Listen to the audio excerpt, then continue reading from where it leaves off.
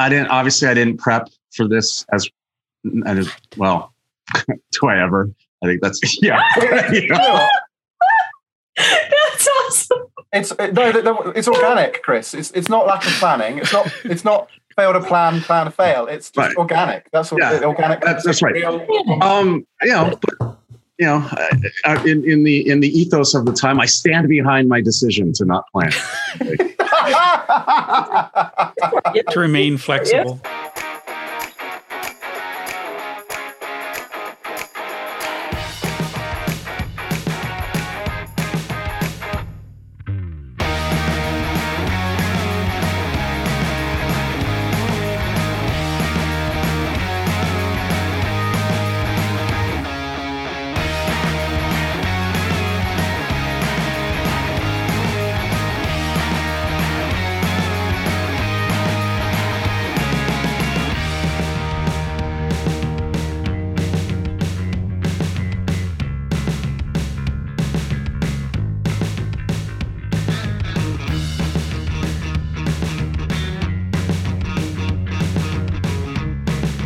Hi, welcome to another episode of Consultants Saying Things. I am Chris Lockhart, joined today by Phil Yanoff, Wendy Keene, Oliver Cronk, talking today about the boom-bust cycle that appears to be in place with regards to talent recruitment, right? And specifically in the consulting business, this idea that, business in consulting and demand for consulting services seems to be going through the roof. By some estimates, business is up, 12 to 20% at some of the major firms. And at the same time, we seem to have a real issue finding people to fill a lot of these roles. In fact, there was a survey, I'm looking at it over here on the other screen, right? 2 in 3 consulting firms say they're short staffed, and 1 in 5 are turning down work because they can't find people, or at least that's what they're claiming the reason is. So with demand growing and it seems nobody available to do the work, the question is, if you're caught up in this, if you're a consultant and you're hired out of school during one of these boom phases, and at a certain point the cycle changes and 10,000 people are let go or whatever it may be. How do you navigate that cycle? What are some things that maybe you can do on that front? So, Oliver, I know you've lived this cycle in the past with your past experience, as have I. Wanted to get sort of your take on this, and but first of all, is this really a problem? We can't find the people because it seems like they'd be out there, right? I think it doesn't just apply to consulting as well, right? I think it's hitting all walks of life, and there's a whole load of geopolitical kind of reasons why there's a talent issue, and you can argue whether there should or shouldn't be, but I think that there genuinely is in certain sectors, right? I think certain sectors perhaps haven't been as affected by the seismic sort of forces that COVID has sort of blown through a lot of industries. So some have stayed fairly sheltered from that. But for the industries that have, tech, consulting, healthcare, sciences, hospitality industry, airlines, etc., the ones that have been affected either with massive demand or dips in demand, I think it's caused talent to shift around. I've lived through this, and I think the consulting firms have a number of different tricks up their sleeve now. They're starting to recruit from different places, from different avenues. But I also think, talking about the bust piece, when people kind of then get let go, I think people don't tend to struggle to go from consulting firm, particularly big consulting firm, into another role. It's a good thing to have on the CV, right, and the resume. So people tend to get snipped up. But I think it's a really interesting one, and I personally think part of the answer is to be a little bit more open-minded about who you hire and how you hire in the first place. Filtering too hard before you've even considered someone, I think, is often the problem. And whenever I've built teams, I've always been tried to be as open-minded as possible about candidates without trying to kind of park my unconscious biases or conscious biases and just assess candidates based on merit and what they're really like as a human being, rather than do they have XYZ qualification or this sort of background. So that's sort of my take on this. A year ago, everyone was looking for work. Everyone was out there looking for work, and now it's like, where are those people? Are they still out there? Did they get hired? Now we can't find anybody. I mean, the other bit of this is, what are they calling it? The Great Resignation. Is that a term anyone's heard, or did I make that up? Great resignation, rooted in the great discontent in workplace, right? Otherwise, Work environment, right? Issues with corporate culture, and like, I don't have to work at PwCs of the world and be treated like a cog in the wheel anymore. I can go and do whatever I want to do. But Chris, do you think this is a lot of tension that's kind of had to stay stuck because everyone's been nervous about the uncertainty, and now there is perhaps more certainty and things are upticking, or hopefully generally going on upwards? All of a sudden that is releasing, and that pressure, and people are now going, do you know what? I am now going to be braver. I'm now going to go and stop doing this job I don't want to do. I'm going to find something new. I certainly think that seems to be a theme from my perspective. Right. But I mean, when you have McDonald's can't find anybody, so they're resorting to robots. Now that might be because they don't pay enough or whatever, or it's a shit job, whatever it might be, right? From that end of the spectrum to McKinsey can't find anybody. Right. And that's a place people historically have wanted to go because it's a prestige thing. And it's all, so, is it just, to your point, is this like a rubber band that's snapped kind of thing? Or is it, it was really like this for the past 15 years, and it was the pandemic that broke that, shook it loose like an earthquake. I think there's a bit of a perfect storm going on, because I think you've got to look at both the US and the UK and probably other European countries' immigration policy as well, right?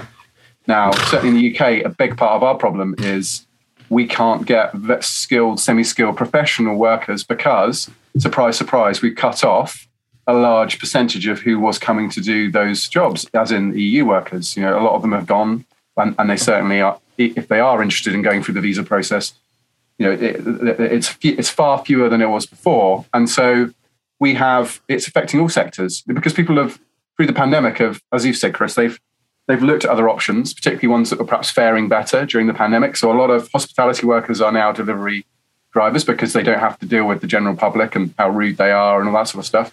And they actually get a better, more secure job. So, a lot of pub owners I've spoken to, and restaurant owners, really struggling. So the services industry, hospitality industry is really interesting. And I guess it's filtering its way all the way through. Like you say, people are taking stock.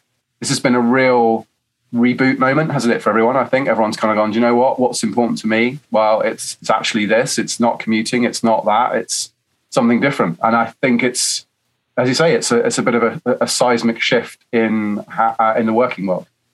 Okay, I get why McDonald's and restaurants and service workers, blah, blah, blah. So the question, I think, is, on the consulting side, is this real? I mean, is that in fact what's really going on, that they're having to turn away work, or is it just the normal amount of work they'd always turn away? And is it in fact because you can't find staff, or is it once again them trying to apply pressure to immigration policy? I mean, if I were one of the big firms, one of the things I'd want to do is be able to, bring in more talent to do this. And one of the ways I do that is to influence policy decisions for immigration policy. And I mean, because let's be honest, right? That's one way to fill that need. I think a larger question, at least here, is why don't we have those skills? We have 340 million people in this country. How you're telling me? Who sat home with lynda.com for 18 months? I mean, what the hell, right? I mean, I could have just done the LinkedIn learning crap and gotten this taken care of. Let me tell you, I do not see on my calls. I mean, I have certainly, I see lots of people hiring, and our calls are pretty well populated. I see a bunch of people on these calls. I see people looking for work. I don't see, I just don't understand how someone could say they can't get the talent they want. There are people out there looking for jobs that are qualified. I mean, with some really interesting skills. And just to reference the stuff that's on the LinkedIn, there's some real bullshit responses in that thread, by the way. I mean, this may be a thing, but I mean, and I'm sorry, just to kind of convert that back from French to English, some of the responses, right, are, I mean, this is just, these people have got some beliefs in here that just are not sustainable, right? They're unsupported beliefs. And there are folks in here saying, yeah, clearly I'm being turned over because I'm too old. I hear that all the time, and it's almost always hooey, or in Oliver speak, codswallop. How about the one like, I don't have a Harvard business degree, so therefore that's why I was overlooked for this job. Do you think that there's helps? some dude who is only going to do that, and I get that. I mean, I was looking at some job description this morning, which was just kind of an entry level, not really. I mean, a kind of a low level sales position, and it said college degree and 4 years of experience. I'm going, oh my God, you got to be able to pick up a phone and talk to people for that gig. And I get it. I'd like good people, but I mean, there's just no way that it required those credentials. I think it's a lazy approximation during the recruitment process. Exactly. It's basically, do you know what? I can't be bothered to actually sift or assess someone properly based on them being a human being. I'll assess them based on some random bits of letters they have after their name. And I say Eagle this as someone who Scouts has, only may apply. Sorry. and I say this with someone with a few letters after their name, but yeah. What letters do you have after your name, Oliver? Are you BDS? Like are you an orthodontist on the snuff? Yeah, a Doctor of Divinity on the wall. So, D-Div. I was going to say before I was rudely interrupted from across the pond. I was going to say I actually believe in it's cheesy, but in the University of Life and lifelong learning, I genuinely think that what's happened in many organizations is you have too many people that think the same way because they're all a lot of them are degree educated. And I actually think the people I've worked with who aren't degree educated, in fact, there's one person I know who decided to go straight into tech out of school, didn't do a degree. He is knocking out the park. He's just incredible. And has a degree held him back? Not at all. The other example I would give you is Deloitte started a Bright Starts program. So instead of requiring a university degree, they're hiring straight out of school. And again, some of the people that they've hired through that program have just been fantastic. They've not been who you would perhaps traditionally associate with working at Deloitte, but they are fantastic. They are a breath of fresh air because they come in with a completely different mindset and a different work ethic, and they work really hard, and they're just grafters, and they come at it from a different angle. And that was brilliant to see Deloitte doing that. And I think the other firms are doing it as well. I want to get in a plug for Billy's Powder House, just off Route 1 near Kittery, Maine. Really? Do they give you some substantial discount or something? No, I just have this coffee cup, and every time I bring it out, I feel like it's an advert. I think people are going back to work and making different choices, being in the driver's seat a little bit more, right? There's this, survey by Gallup out there that talks about the great resignation being underpinned by the great discontent. So workplace issues are underpinning, I think, a lot of people's choices. And so they may be making entirely different choices, right? It's not just all, here's the pool of people that are waiting to go back and then they're going back in different places. We're just doing different stuff. I think for people who, if I put myself in the position of a consultant and thinking about how we navigate things like this, I think part of it's being flexible. I remember losing job way back when. I won't date myself, but for me, it was easier to get a job as a contractor than find an employee. So I flex. Or maybe this time also, has us rethink the companies we work for. Maybe there are smaller or mid-sized consulting firms that handle demand different, handle clients different. So even that potentially could be leading to some different choices. Yeah, that's an interesting bit, right? Maybe a side gig is a good way to sort of even out the booms and busts. I don't know, Phil, you deal with people looking in the gig industry a lot too. I don't know what your thoughts might be. Yeah. I mean, the thing is, I see both lots of demand, but I see lots of people looking for work, right? I mean, there's all our events that we're running every week that I see. I'm jumping into clubhouse rooms where I see a couple of hundred people looking for work at a time, talking about what their credentials are, et cetera. I mean, I think, I'm not sure. I mean, I'm not the guy coming at this from an economic standpoint. I'm just saying when I look around, I see lots of people looking for work. And it seems to me that it's always been a matching market, right? You just have to get those people all connected at the right time. And there have been things that have put friction and kind of disconnected folks inside that space, right? Inability to travel. And I mean, whether that is travel for work or travel for the interview, et cetera. And I think people have tried, are trying to figure those pieces out. But I think there's a lot of people out there, and this might still, I think this is probably still a pretty good gig. And the other thing is, in this space, it's the range of jobs is so wide, right? A lot of places require a lot of on-site time. Some require very little. I mean, I just was talking to a guy this week who said, yeah, our office, big corporate office, global corporation, they just said, yeah, indefinitely postponing returning to the office. We don't know when that's going to be. And they're in the States. There's this sort of other thread, when we talked to Ian a couple of weeks ago, or whenever that was, July, whenever that was, a couple episodes ago, I should say. Let me rephrase that. When Check we talk the show notes. Yeah. Show notes. Thank you. They're over here somewhere.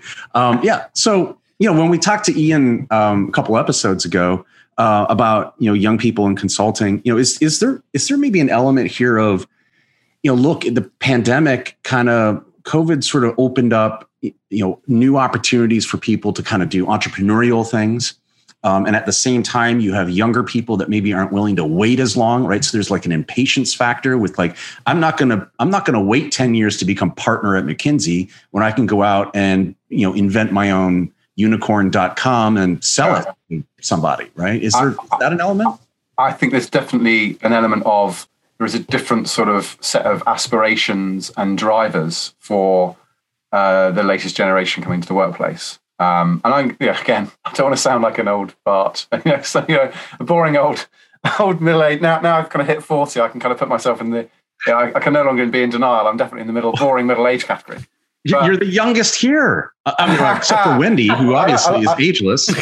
Right. I like to think I'm young, but I guess my point is, the new entrants, and I've actually just been working with some interns, some marketing interns at my place, and it's just quite interesting to sort of see the difference in work-life balance. I think COVID has also, for new people coming into the workplace, they're coming in with a different sort of reset expectation, I think, on what they want out of a job. And I think McKinsey, sure, it's a very bright light to go and work for. Perhaps for those of us on the call, perhaps that's somewhere we hold in high regard. But perhaps for a younger worker, it's like, do you know what? How much of my life am I going to have to give away? It may be a very exciting, prestigious place, but actually, how much of my social life, how much of my life am I going to have to sort of sacrifice in order to make partner somewhere like that? And you're right, Chris. Do I want to do all of that for a firm? Well, actually, I've got a bunch of great ideas, and I back myself, and I'm going to go out on my own, and I'm going to do something. Particularly when you think about, you were saying earlier, some service industries perhaps can be roboticized. I would argue that some consulting jobs also can be as well. I think a lot of controversial statement, but there is the managing director role, right? That could be fully automated. Well, that's not that you joke, but there are a whole load of things about people whose bosses are now AI. And I have to dig out the article, but it's not a million miles away. I know it sounds a bit science fiction, but some decision-based jobs of data, analysis and decisioning sort of jobs, actually, you could argue are better done by someone who doesn't have the human side to, do you know what? I have a preference for Anna, and I have a preference for Steve over. But actually, if you look at the hard data, maybe John is the one that's doing the better sales role. Or it's I kind of jest, and we're not there quite yet. But there is definitely an element to which consulting is. There's some grunt pieces of consulting, isn't there? There's like data gathering, data crunching, and doing all that stuff. And a lot of that, I think, can potentially be automated. It's a bit of a taboo topic, and I'm sure it'll get some reactions here. But that's well, and I think you're right, because we could go down the road of, look, we have robotic process automation. We have business process management engines. We have rules engine. We have all these things to automate decision making that used to be done by humans. So I get where that's going. And by the way, one of my favorite anecdotes is the story of the mid-level consultant who's working on a financial model in Excel, and the partner says, how much longer will it take for you to finish that? It's like, well, an hour. Well, what if I help you? Well, then it's 3 hours, right? Nice. Is that actual or billable? Well, that's 40 hours. That's 40 hours. That's right. Yeah, go ahead. Sorry, Wendy. As I say, Oliver, I think this is a really important point, and I'd like to take it in a different direction as well. Not just thinking about automation, but in terms of the business model, does it have to be a full-time consultant doing that stuff? Or can we, as a service, right, can we break up those pieces differently?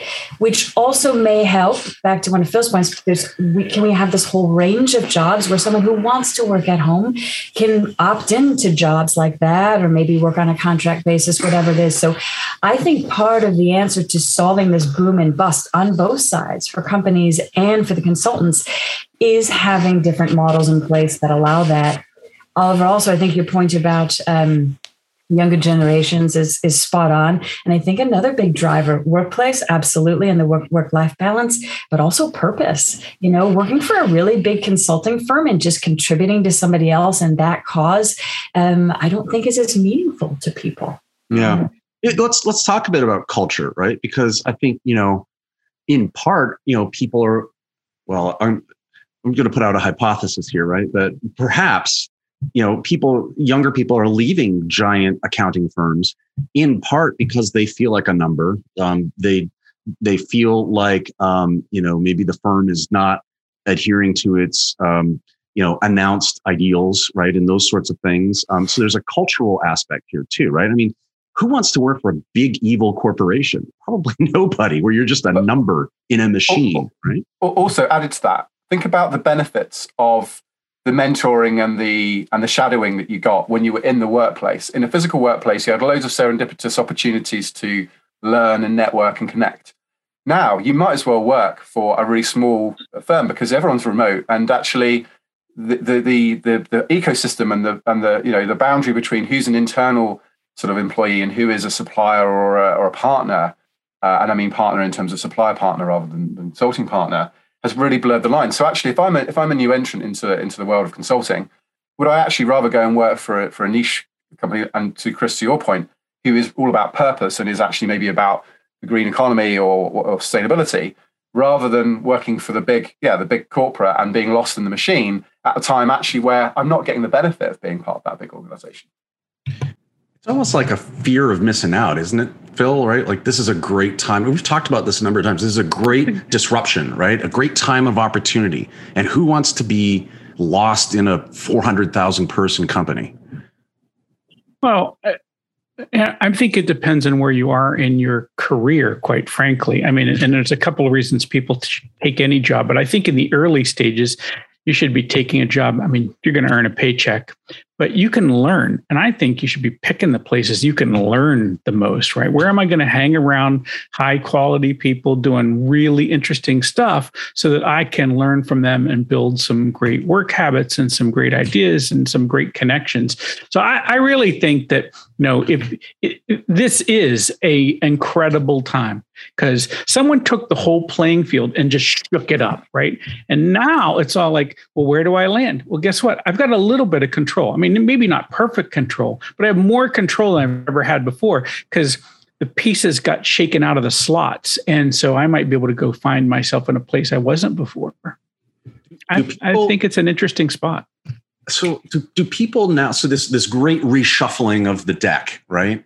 Do people know how to take advantage of that? Because, listen, how would they? Have we ever taught them to do that, right? I mean, right? We have this programmatic education system. You will do this. You will go through all this. You will be in the cookie cutter. You will be. It's like Charlie Chaplin. How do you break out of the matrix? How do you take the blue pill or whatever the right pill is to kind of escape as you say, the sausage machine that you're on, right? and find a new path? I'm thinking it's Charlie Chaplin or Buster Keaton, where he gets caught in the machine and he's like rolling around through do you know what I'm talking about? The talkie back in my day, when whatever. Yeah. First movie I ever saw. Yeah. I was in that movie. So it's this idea that like they don't know how to take advantage, because it's like, but I went to college. I got a 4-year degree. Where's my $100,000 job?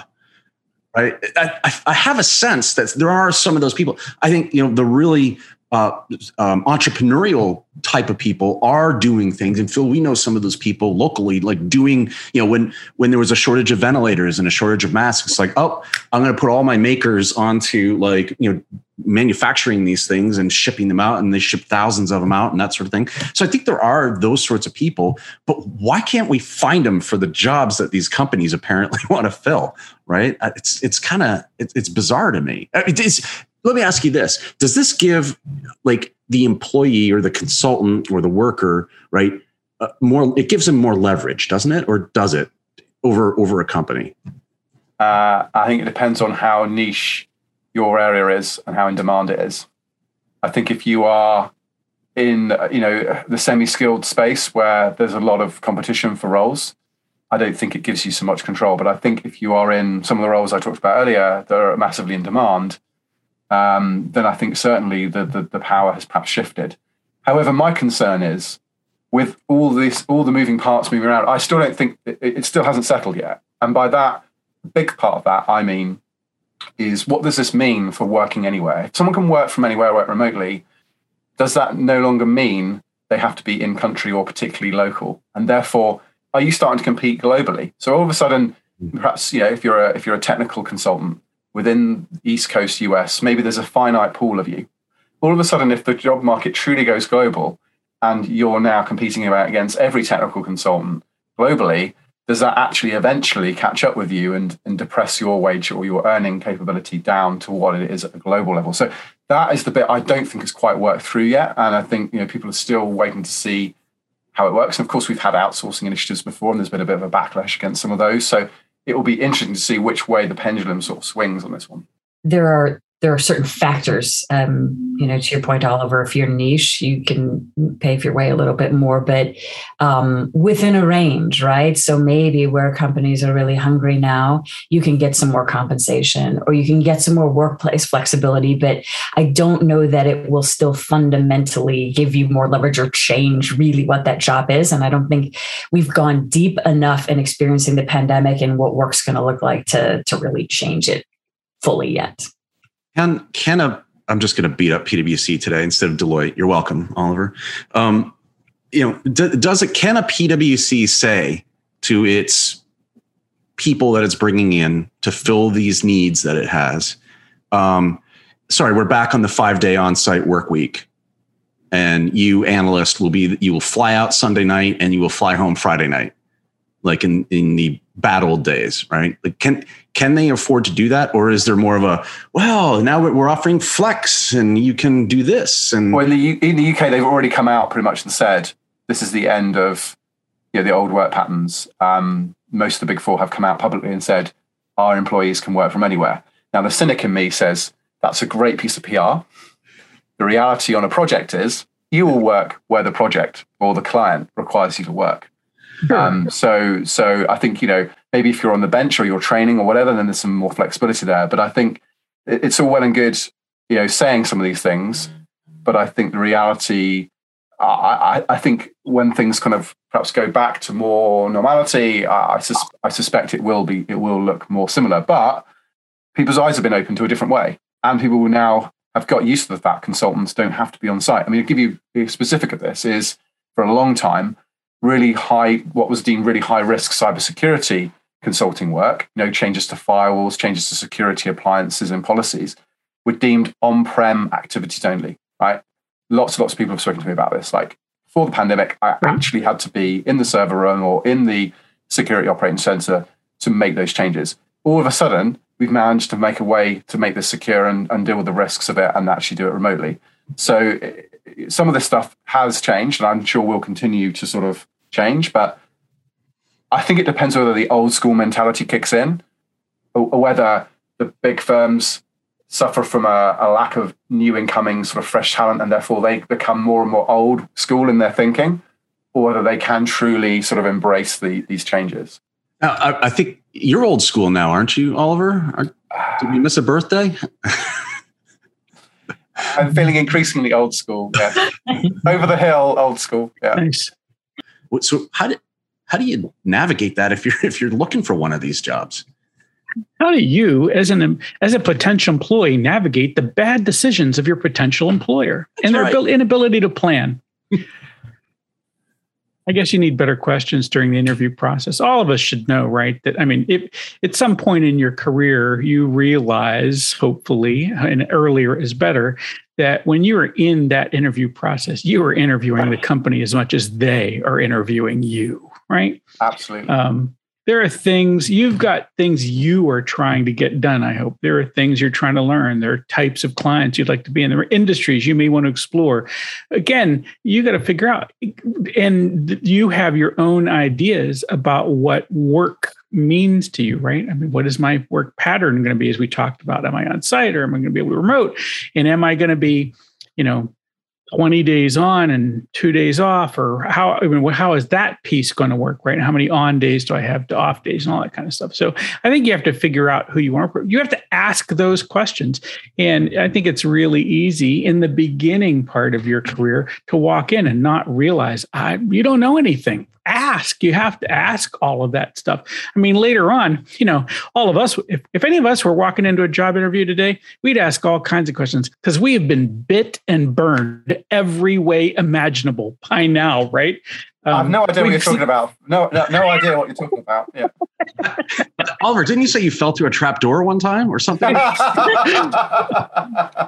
your company have an oubliette? We're not talking about my career. I'm not talking about my career at all. No, carry on. He was defenestrated. Wow, that too. We get to work in a French and an Italian term for being killed or wiped out. The defenestration of Prague, right? That's where there's a history bit there. Thrown out of a window. Yeah. No. So I mean, there's all kinds of things that go wrong, and I mean, we see this all the time. You just pull the LinkedIn stuff, and so you have to figure out those pieces and say, how do you deal with this, and find other folks and say what's worked well and what's not worked well. But I do think there's just a ton of opportunity out there, and yes, employers always complain that the drought is where they are, right? Oh, we can never find anybody. Well, you could have started sooner. You could have kept the pot bubbling along the way. I mean, you're a big organization. You're sophisticated. Let's not say at the last moment, I need a VP of X because that just popped up today. No, it was coming. All that was happening. You saw it. The dude announced his retirement 9 months ago. There were lots of ways for you to figure it out. Anyway, I think this is a good time. I think it feels really weird. And I think the thing for us to do in this space, or the advice I would give to anybody, is say, just assume you don't know and play the person who's just going to ask questions. This is a good time to be the one who just says, I don't know, tell me, how does that work? So we should be perfectly transparent here, right? The genesis of this discussion was really a LinkedIn post by Monica Fike at one of the editors at LinkedIn News, who posted, it was called "Consulting Boom and Bust," something to that effect, right? And in this, it's like it's all the things that we've been talking about, but the responses, right, in the thread are eye-opening, to say the least, right? You got. It's a Rorschach test for what people think is wrong with the world. Really, I mean, it's there's people saying these aren't the best firms to work for. You should be a freelancer. You should work at a boutique firm. People who are entry level don't have the right skills, right? It's this whole right. I just find it interesting because that's not where I would have gone. I would have gone with, well, people just don't want to work at these companies. So doesn't that put the onus on the corporate culture to shift a little bit, to take into account things that people really care about, and not just value signal with a nice commercial about how great PwC is? It's like, no, live the values if that's what you believe is going to attract the talent that you want to have. Because I don't. Aren't they? Here's my question: aren't some of these guys creating opportunity anyway? I mean, it's because it's like you said. As you look at this article and you look at the responses, I mean, some people say, "Oh, these are terrible places to work," and you can go to a Harvard Business Review article which says the exact counterpoints, right? Here are the 4 best places to work, and here's the list, or et cetera, or Vault, or somebody else is reviewing them, and remember, I am the guy who knows that the plural of anecdote is not data, but just this in the past few weeks, I've got a friend who left small business consulting to take on a gig with Capgemini. And he is just overwhelmed with the opportunity in that space. He's like, oh my God, there's so many smart people here. And there's a chance for me to work with this team or that team or that team. I mean, and he is a super smart cat in a place. He's just never worked in that environment before. And he's kind of overwhelmed with opportunity. So, I mean, like I said, aren't we all just in different spots? A totally different topic, but what about blaming the client, right? There's this idea that, you know what, they really don't want to change, and people are just fed up with working with clients that really have no interest in changing or following the consultant's advice, right? Or and you've probably been on these projects where you spend 8 months or whatever doing something, and at the end it's like, wow, that was really interesting. Thank you very much. Have a nice day, right? And all of that, it's like, well, what did I just spend all that time doing? Right? Why would I want to do that? I want to do something that has meaningful impact. And maybe that's only possible to do in some of these entrepreneurial things or smaller companies or I don't know, whatever. Right? If you are looking to the outside world to make you happy, you are in for disappointment. Yes. Oh, that's a very cynical. Was that Marcus Aurelius? Who said that? You're planning. It's just got to be this. I'm here to work. I do this thing. I'm off to do the thing I was meant to do, but I got all these other things in my life. I think they're in this space. I understand. I want to do something meaningful. I always feel like from a value standpoint, for me, I want to do impact. I want to impact others, right? Those are high value activities for me. Take that small list and see, can I do this here? Are other people doing it there? Can I find someone and, find someone successful and draft them, right? Go with them. And as we're saying here, right, individuals should make the choices of the firm for wherever you are at your stage and what you want to get out of it. And that can really shift over time. But in terms of the clients, I don't know that I can ever blame clients for anything, because as consultants, we're in a position to influence those things. We're in a position to influence everything from the conditions that the consultants work in to how they think about business. So, we can and should be shaping that. I think a challenge is obviously managing the demand too. In the pandemic's a great example, like the sort of rubber band of, okay, and now we're ready to go and we need all these people, which again, I think gets back to some of the things we were saying earlier, because I think firms need to do a better job of managing the pool. We've all worked in consulting firms. We know what it's like to keep people warm, but especially if you're laying people off, can we do a better job of managing the pool so when it's time to hit the button and bring people in, we can do that more easily, right? About the matching. Yeah, I'm curious, Wendy, in your own space. One of the threads of comments that we've seen inside these LinkedIn is they said they felt like consulting firms were valuing margin over other things, and this caused them to be in that place where they were putting people in and taking them out, putting them in and taking them out, basically treating them like cogs, because basically they're trying to show a certain revenue, or in this case, margin.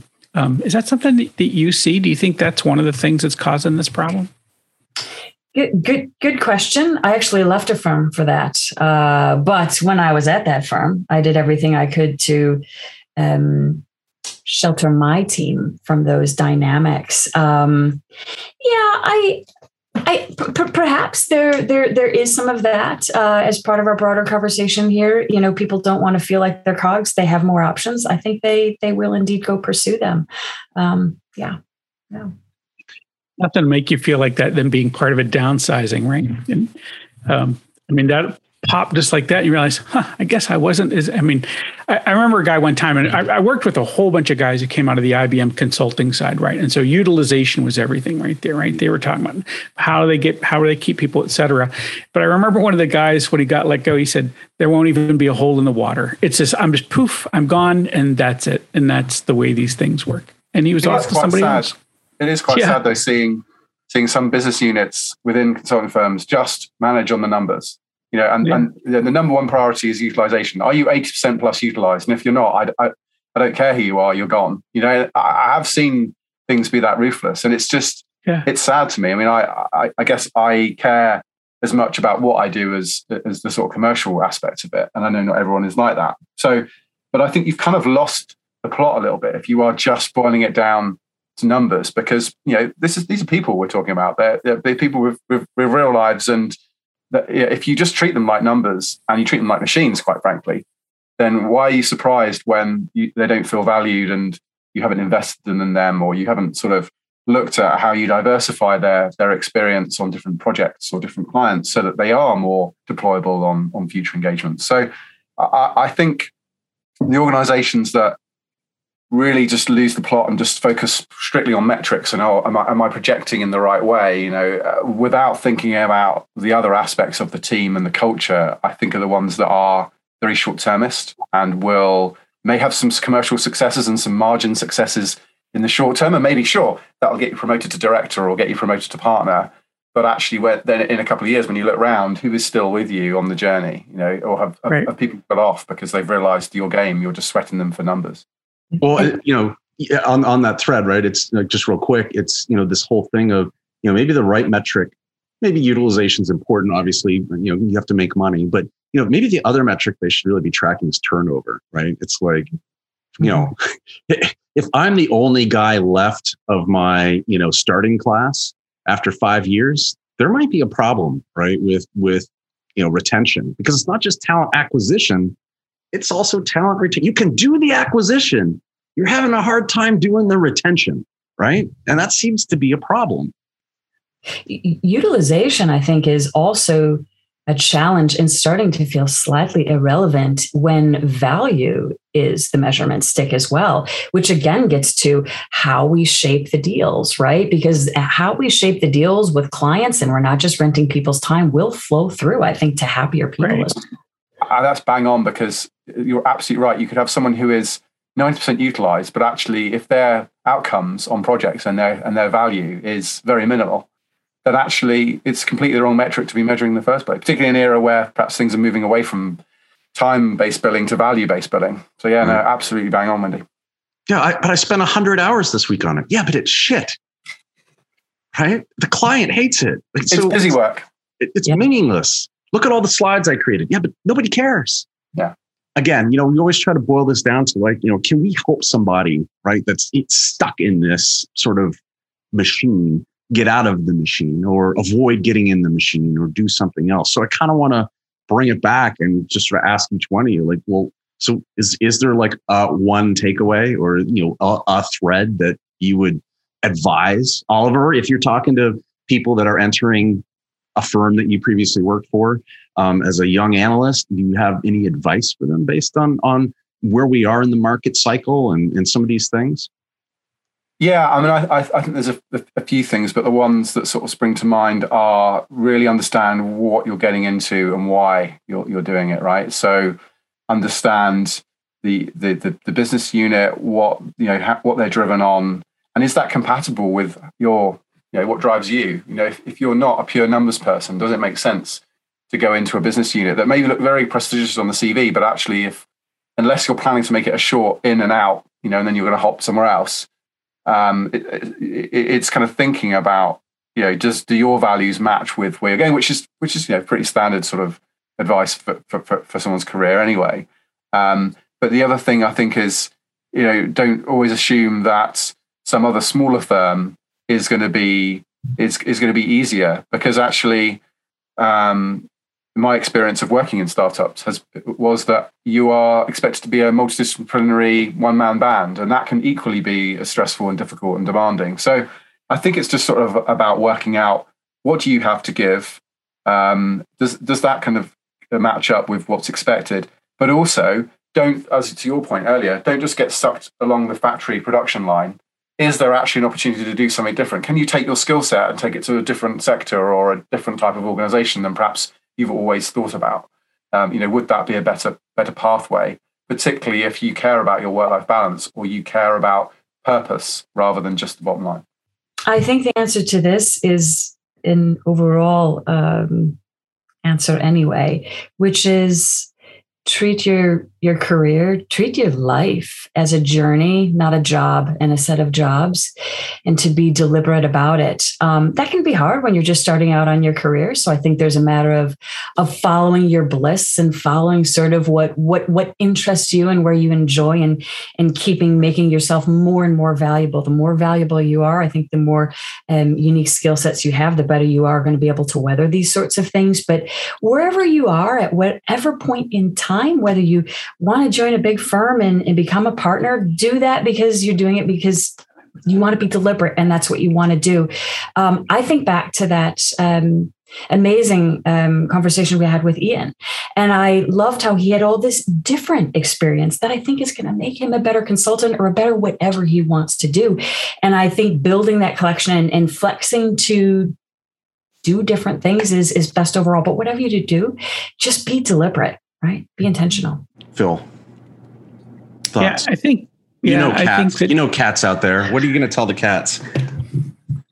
I do know cats out there, and I'm going to say that Wendy went right where I was going to go with this thing, or where I still want to go, and I think it's important.